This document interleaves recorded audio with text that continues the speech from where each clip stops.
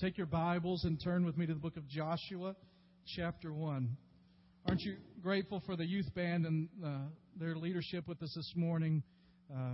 They lead every Wednesday night in our youth and do a great job with that, and I'm excited that they were able to share with us this morning. Won't you show your appreciation to them for leading us this morning?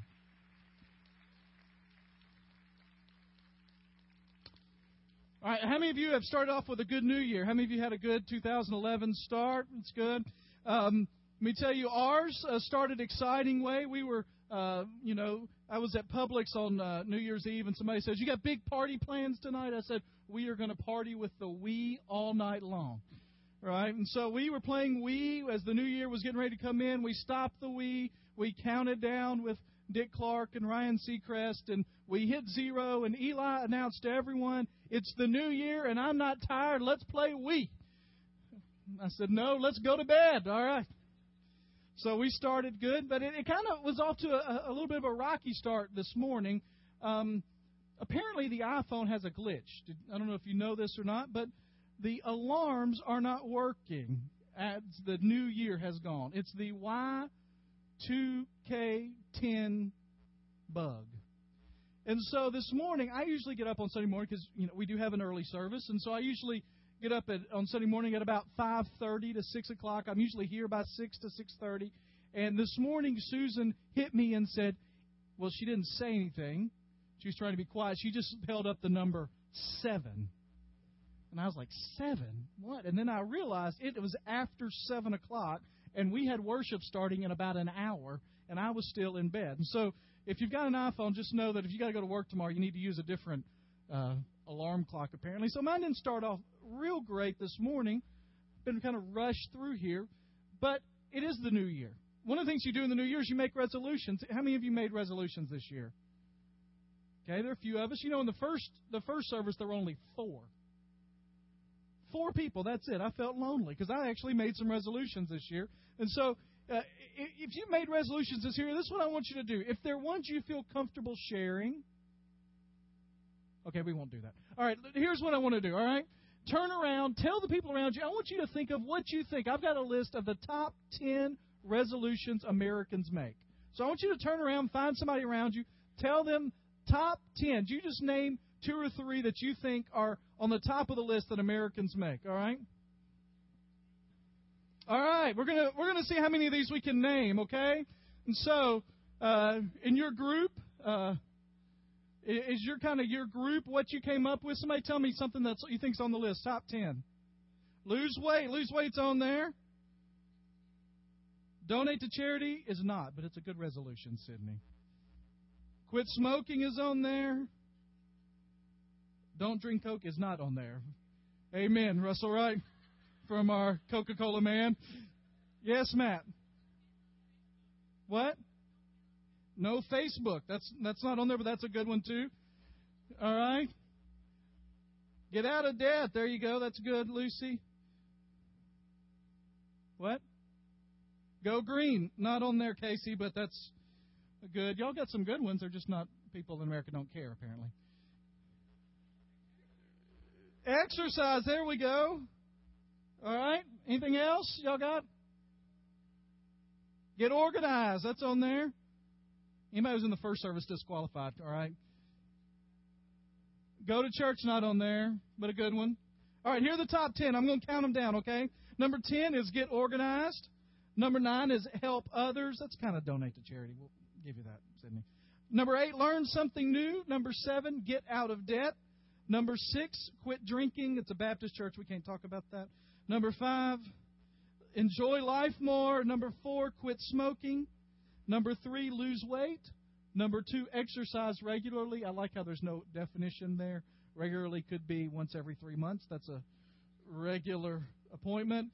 And then number 1 that nobody said is spend more time with family and or friends. All right? And so those are the top 10. Now, how many of you have ever made any of those resolutions? I want to ask you which one, but any of those, all right? Most of us have. Now, I was a guy that decided I was not going to make New Year's resolutions. I just wasn't going to do it this year. And then I began studying for this sermon, and I'm reading through some things, studying as God has led me, and God kind of convicted me a little bit. And He said, why don't you set resolutions? And you know what my answer was? Because I break them. I have this tendency not to keep them. And God kind of just spoke into me and said, so is the problem with the resolution or with the resolution keeper? Resolutions aren't bad. They've kind of gotten a reputation of, well, you just make them. I thought my brother-in-law, who works out a lot, says he was not going to go to the gym for the first month and a half. He's going to let all those people that make resolutions go, and then he'll start back in February. Because it gets crowded in January, and we kind of make fun of all of that. But the truth is, setting goals, looking ambitious at what God has for you, is a good thing. And this morning in Joshua chapter 1, one of my favorite passages of Scripture was I've preached on it a couple of times. I just love this passage of Scripture because of what it says. We're going to see what it takes to attain God's 2011 for you. You see, when I looked over that list and I was studying, another thing God kind of said to me is the problem with these resolutions aren't that they're bad. I mean, there was nothing bad in there, right? There were no bad resolutions. Nobody wants to spend less time with their family. There's no bad resolutions. He said the problem is these resolutions shoot way too low. That they're just trying to correct behaviors. But that God intends for us to have resolutions and goals that are things we cannot accomplish on our own. He intends for us to pursue Him, and His dreams and His plans and His goals for us are bigger and higher and better and more wonderful than we can ask or imagine. God said to me, I want to do in your life and in the life of the people that you're going to be speaking to your congregation, to you. I want to do more than they can think right now.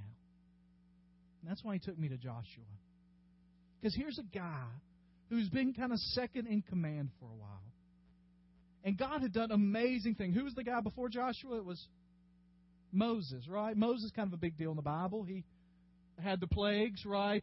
Took his staff and turned into a snake. He can pick it back up. It's back to his staff. He splits the Red Sea. He gets the commandments of God. He comes down from his time with God, and his face is shining. I mean, he's a pretty big deal in the Bible. And he carries these people, leads them for years as they're wandering around in the wilderness. And then Moses dies because all people die. And you get to Joshua chapter 1, and as Joshua is now ready to take control, God doesn't say, all right, let's take a little break. Let everybody settle down from the death of Moses, and then we'll talk about the agenda coming up in the future. No, at the very moment that Moses died, God says, Moses is dead, it's time to go. And my guess is that Joshua was a little concerned. My guess is that Joshua was a little worried about what was going on. And I can just imagine the conversation that precedes this one.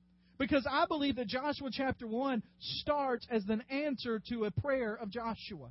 That Joshua said, God, now what? God, where do we go now? God, I need direction. And God responds, well, Moses is dead, and it's your turn. Now, directions are very important, right? But what's more important than directions is getting the right directions. I read about a guy, there's a CNN story several years ago, who was going to see his girlfriend in Sydney, Australia. And so he made his reservations online. He got on the plane. He went to his destination and ended up in Sidney, Montana. He spelled Sydney wrong when making the reservation online. Spelled it Sidney, and he ended up in Montana rather than Australia. Probably a little disappointed, right? So it's important to know we're going the right direction. And what we're going to do today is read Joshua 1 and then look at four things real quickly. If you've got an order of service, actually in the middle of your order of service today, there's an outline. We're going to go through that. It won't be on the screen, but you can just kind of fill it in as we go. All right? Joshua chapter 1. It says, after the death of Moses, the servant of the Lord said to Joshua, son of Nun, Moses' aide, Moses, my servant. Do you think Moses was kind of important here in the first verse? It's mentioned 3 times there. Moses, my servant, is dead. Now, you and all these people get ready to cross the Jordan River into the land I'm about to give you to the Israelites. I will give you every place where you set your foot, as I promised Moses. Your territory will extend from the desert to Lebanon, from the Great River, the Euphrates, all the Hittite country, to the Great Sea on the west. No one will be able to stand up against you all the days of your life. As I was with Moses, so I will be with you. I will never leave you nor forsake you. Be strong and courageous, because you will lead these people to inherit the land I swore to their forefathers to give them. Be strong and very courageous. Be careful to obey all the law my servant Moses gave you. Do not turn from it to the right or left, that you may be successful wherever you go. Do not let this book of the law depart from your mouth. Meditate on it day and night, so that you may be careful to do everything written in it. Then you will be prosperous and successful. Have I not commanded you, be strong and courageous? Do not be terrified. Do not be discouraged. For the Lord your God will be with you wherever you go. I'll give you 4 things out of this passage as you look into that year 2011. And let me encourage you to this. I want you to think about these 4 things in relationship to this question. What is God calling you to do in 2011 that there is absolutely no way you can do? What is God calling you to do in 2011 that there is absolutely no way you can do? Because think of the task God's calling Joshua to. Where had these Israelites been for the last 40 years? Been wandering around, right? Surviving day to day. Wandering in a wilderness, in a desert, if you will. And as they're surviving day to day, I don't think the first thing on their mind is, how do we attack another nation? And so Moses dies. Joshua, who probably in his mind thought, all right, now is the time to begin to prepare. That generation has died off. Remember, God said no part of that generation can go into the promised land. He says now is the time that it's for us to look forward and to get trained up and ready to go. But God says, no, it's time to go now. And you're going to take an untrained group of people who have never really fought battles in their life, and you're going to conquer a land filled with some of the most well-trained and well-fortified places in the world. What is God calling you to do in 2011 that you absolutely cannot do? 4 things. The first thing is this. In relation to that question is, you've got to learn to live with your back to the past. This first whole sentence encapsulates what Joshua was facing as far as the past is concerned. How does God describe Moses? He says, Moses, my servant. That's a word that means that he was a follower of God, that he did what God asked, that he listened to God, that he obeyed God, that he was a believer in God. It means that he was His chosen one, His instrument. He was the judge. He was the prophet. He was the priest. He was the leader of a nation of a couple of million, and they looked to him for everything. Now, how does Joshua describe himself in verse 1? The son of none. Now, I know it's kind of a pun to say this, but Joshua probably felt like the son of no one, the son of none. He felt like, look at Moses. For 40 years, he has been the picture of leadership. Saying the right things in the right ways. Being angry when God called him to be angry. Being protective when God called him to be protective. Doing what God called him to do. And now it's my turn. And God quickly says in verse 2, He says to Joshua, he's dead. In other words, that's in the past. It's over. You get ready to go into the future. It's real easy to live in the past in one of 2 ways. One is if you've had a real good past and your life now is pretty crummy.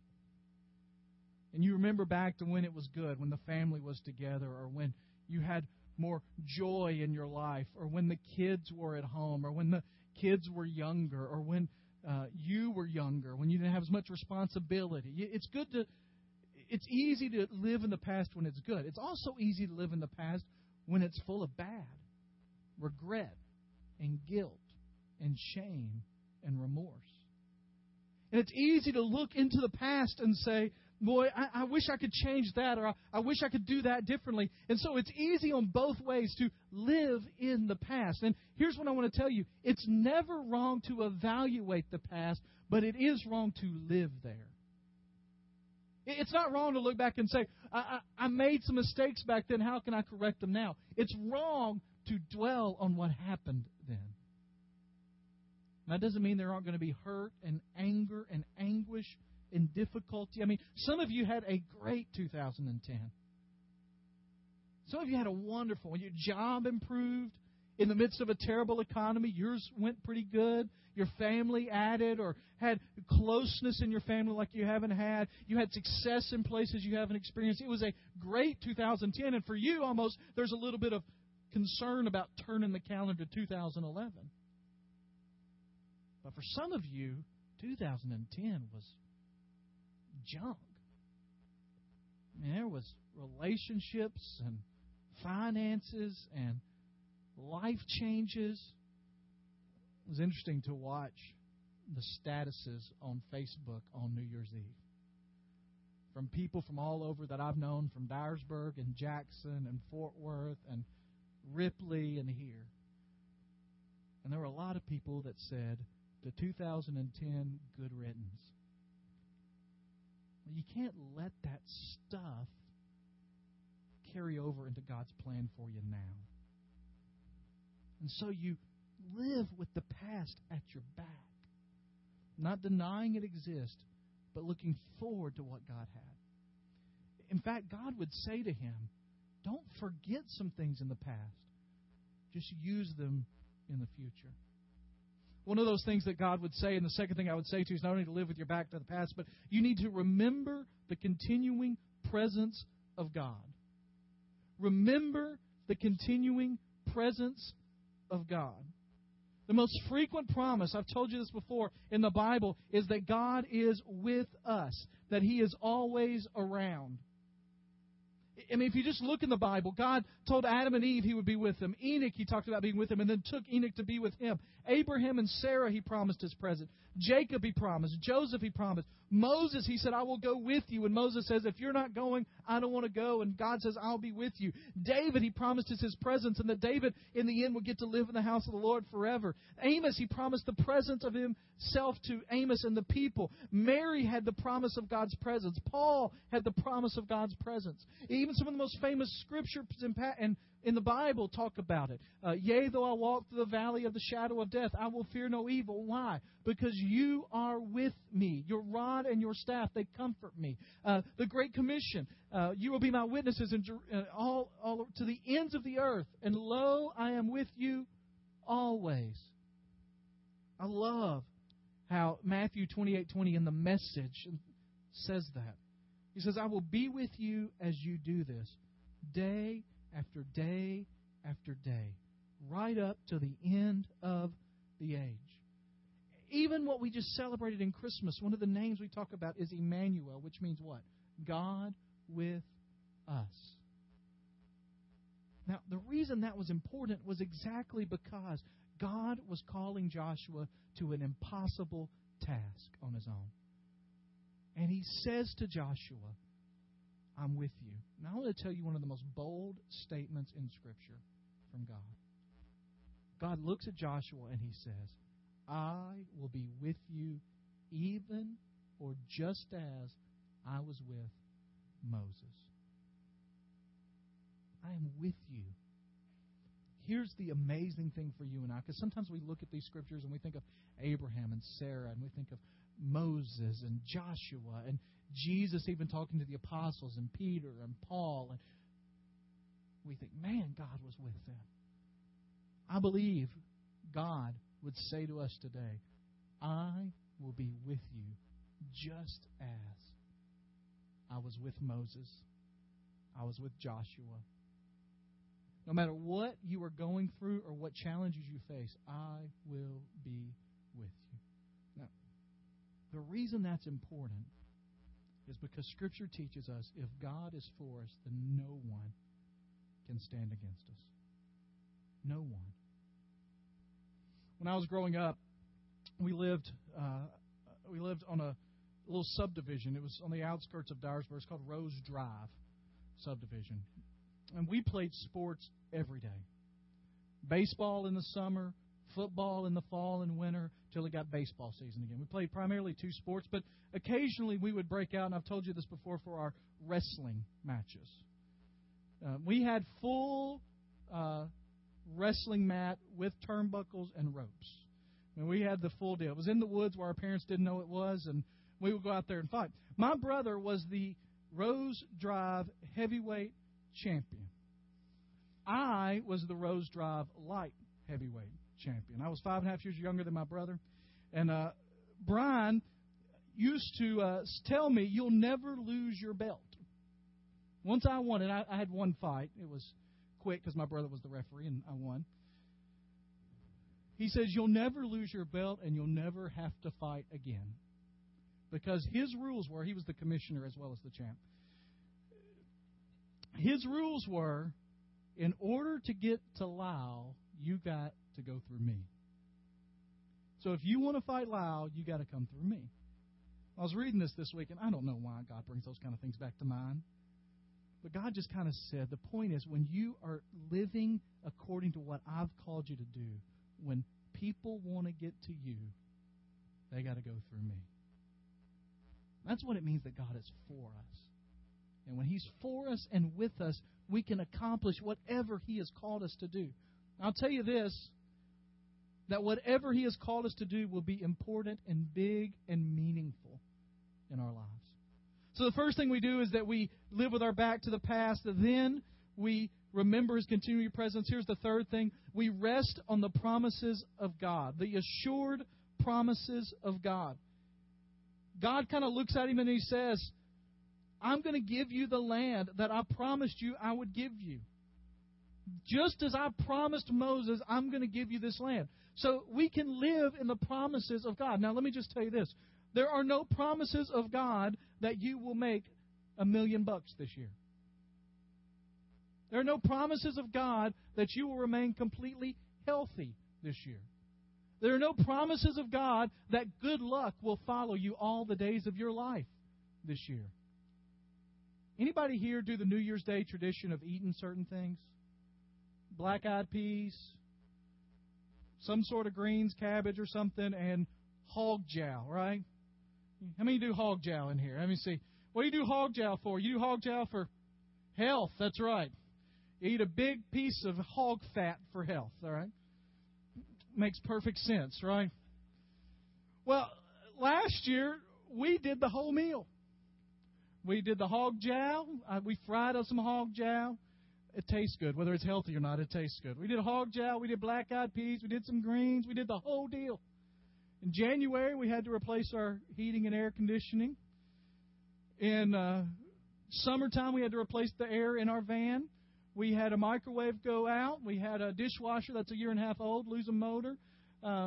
We've had several unexpected expenses over the year. So you know what we did yesterday? We had pizza, all right? We didn't eat black-eyed peas and hog jowl, all right? Now, here's the point. Is that stuff bring you blessings in the new year? No. Now, you don't tell my grandmother I told you that, but no. All right? That stuff doesn't bring you blessings. And the truth is, God doesn't bless us like we want to be blessed sometimes. But He has given us some promises that we can hold on to. Besides the presence of His, He's promised us that He has a plan for us. That there is a plan to prosper and not to harm. That His plan is to do exceedingly abundantly above what we can ask or imagine. That He has a plan for us. Secondly, that He will empower us with that plan. If we are in His will, if we are doing what He commands, then He will give us the power to accomplish whatever He tells us He needs us to do. And not only that, He says He is in charge of the results. So God has a plan. He'll give you the power to accomplish it. And then it is His job for the results. It sounds to me like all we have to do is show up and do what He asks us to do. That's it. Just show up. In this passage following this, Joshua begins to go into these towns. And Jericho is the most well-fortified town in all of the world that we can tell at that time. Walls, huge walls, thick walls, army. There was a greatly fortified town. And what does God tell him to do? To march around it and blow some trumpets. That's it. God had a plan. God gave him the power to march. And then God had the results. Here's the thing. For all of us in this room, if we are believers in Jesus Christ, followers of Him, He has a plan and a purpose for us that, if we knew it fully, would scare us to death. And for 2011, He's called you to be more than you've ever been in Him and to do more than you've ever done in Him. The question is whether you're going to show up and just follow Him. I tell people that go on mission trips that just going on the mission trip almost guarantees results. Because Scripture has told us that He has called us to go. Scripture has told us He wants His message proclaimed. Scripture has told us it is His desire that all men come to know Him as Savior. And so when we just go and do what He's already told us He will bless, we will be in the center of His will doing what He's called us to accomplish. Now, does that mean it'll be easy? Absolutely not. Does that mean we won't get sick? Absolutely not. But it means His will be accomplished. When we show up in Porto Seguro, Brazil, and we begin to share the gospel with people and they begin to respond, it's not because we're really good at it. Believe me, it's not because we're really good at it. It's because God has already worked there and we're just being obedient and we're along for the ride. God is calling some of you this year to step out of your comfort zone. Do you realize that these Israelites had gotten comfortable wandering in the wilderness? And He's called you to share your faith with a coworker that you know doesn't know who Jesus Christ is. He's called you to give sacrificially like you've never given before. He's called you to go to Brazil or New York City. He's called you to support what's happening in Chile or go to Lynch. He's called you to give up some things that are holding you back from following Him more completely. He's called you to do that. The question is, are you going to trust in the promises that He'll carry you through? And the last thing is this. Follow the conditions of God. He tells Joshua, not only am I with you, not only do I have a plan, not only am I going to take care of it, but then He says, be strong. And you notice He says, be strong and courageous several times. He says one of those times, be strong and courageous. I was doing this devotional last night with Eli. We were reading through this with Eli and Luke. And as we were doing that, I was reading out the Holman Christian Standard Bible. And it says, I love the way it put it. In that middle part of this opening section, it said, be strong and courageous in keeping the commands that I gave unto Moses. See, sometimes we think strong and courageous is separated from that, but the point is, I've given you all these commands. Be strong and courageous in keeping them. This week I read something that talked about the courageous decisions we make every day, whether to compromise or not compromise our faith, whether to admit a mistake or cover it up, whether to acknowledge Jesus Christ as Lord or cower when people start talking against Him. The daily decisions we make, whether we show courage or not. And what he says is, one of the most striking ways you can be courageous is to be obedient to what I've called you to do. Some of you in this room are part of our group that read through the Bible last year in 2010. I'm actually starting again in the chronological Bible. We're going to read through the chronological Bible. One of the things that God convicted me of as I was preparing for this was to write about that a little bit and to do that online. And so I'm going to be, as part of what God's called me to do, I'm going to be putting that online in my blog and doing some things. And so if you would like to do that, you can read along and join in the conversation there. We're going to be doing that. If you need some help getting a chronological Bible, we can help you with that or the reading plan. But God kind of spoke to me and said, you read through the Bible in 2010. You read from cover to cover. Genesis to Revelation. You read Psalms twice. You read the book. And then God just kind of spoke to my heart and said, Would you be courageous in doing what you learned in 2011? It's not enough just to know, but would you do? So my challenge for you is that question I asked earlier. What is God calling you to do in 2011 that you absolutely cannot do on your own? Would you be strong and courageous enough to step into this year with your back to the past, trusting in the continuing presence of God, believing in the promises He's given, and doing what He calls you to do so that you might accomplish that will that is more than we can ask or imagine?